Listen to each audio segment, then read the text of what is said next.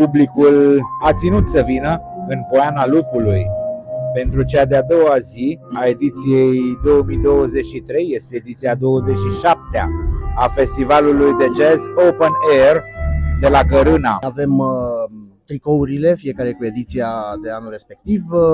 Pe spate se găsește line-up-ul de la fiecare ediție. Avem căni metalice. Mie îmi place mascota, ce reprezintă? Mascota? Mascota este, deoarece acest loc se numește Wolfsberg sau Poiana Lupului, cum se numește ranch-ul. Avem un lupușor care a primit o brățară de intrare la festival. Pentru că anul acesta n-am făcut tricouri pentru copii, ne-am gândit că e ceva, un suvenir drăguț și pufos pentru copii.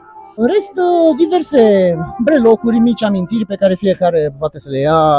Programul, da, este pentru ediția aceasta, un program detaliat cu discografia tuturor trupelor, cu ce se cântă, unde se cântă, cum se cântă, cine există, cum există.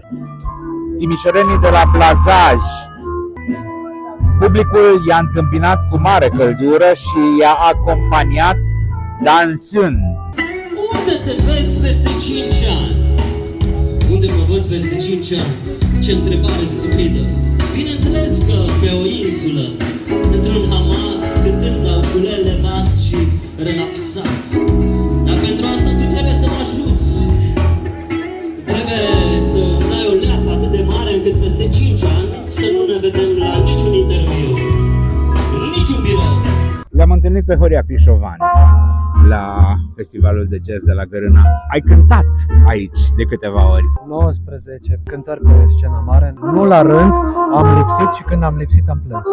Asta e. De-aia am venit astăzi să-i salut pe prietenii mei de la Fundația Jazz Banat, să las niște discuri, să-i văd pe Blazaj. Și să mai plângem și noi, că deși te vedem, nu te auzim. Mi-am luat o pauză de un an de la Gărâna, pentru că 3 ani la rând am venit cu Van der Chris și deși am fost chemat și anul ăsta, e mai sănătos să las un pic să se mai dospească noul material și despre asta ar fi. Iată speranțele pentru anul viitor atunci. Da, anul viitor sper să nu mai lipsesc, că e grav dacă... Apoi Paul Zoner Trio, Julian și Roman Wassenfurt, împreună cu Jörg Brinkmann. Îi place jazzul? De ce l-ați adus? Acum învață, Scott îl cheamă. Scott, e tânăr? Scott, 5 ani. 5 ani. Distracție frumoasă. Piano, Mr. Carl Holmes. Austrian Syndicate au fost vedetele serii. A fost o seară cu un public cald și numeros.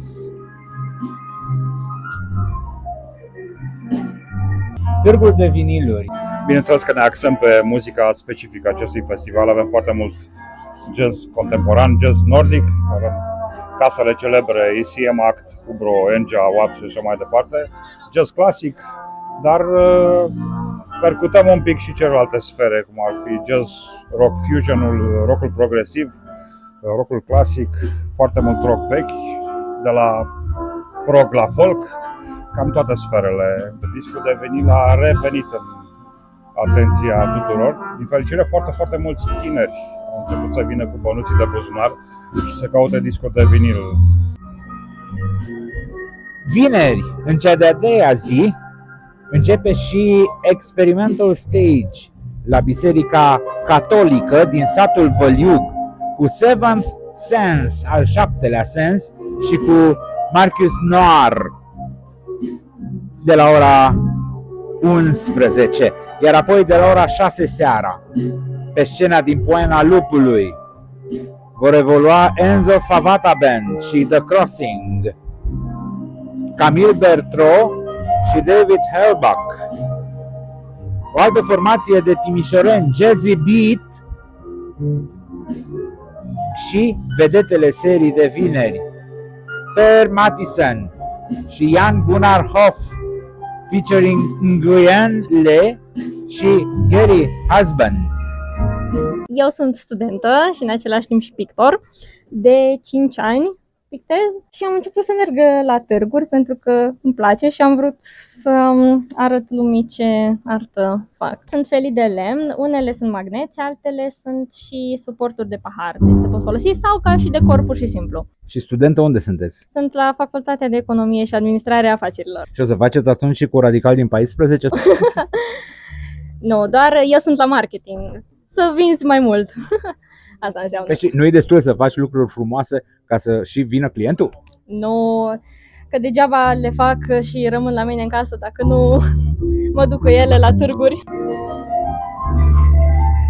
Iar apoi sâmbătă și duminică vor electriza publicul, mai ales că prognoza anunță pentru prima dată soare la sfârșit de săptămână.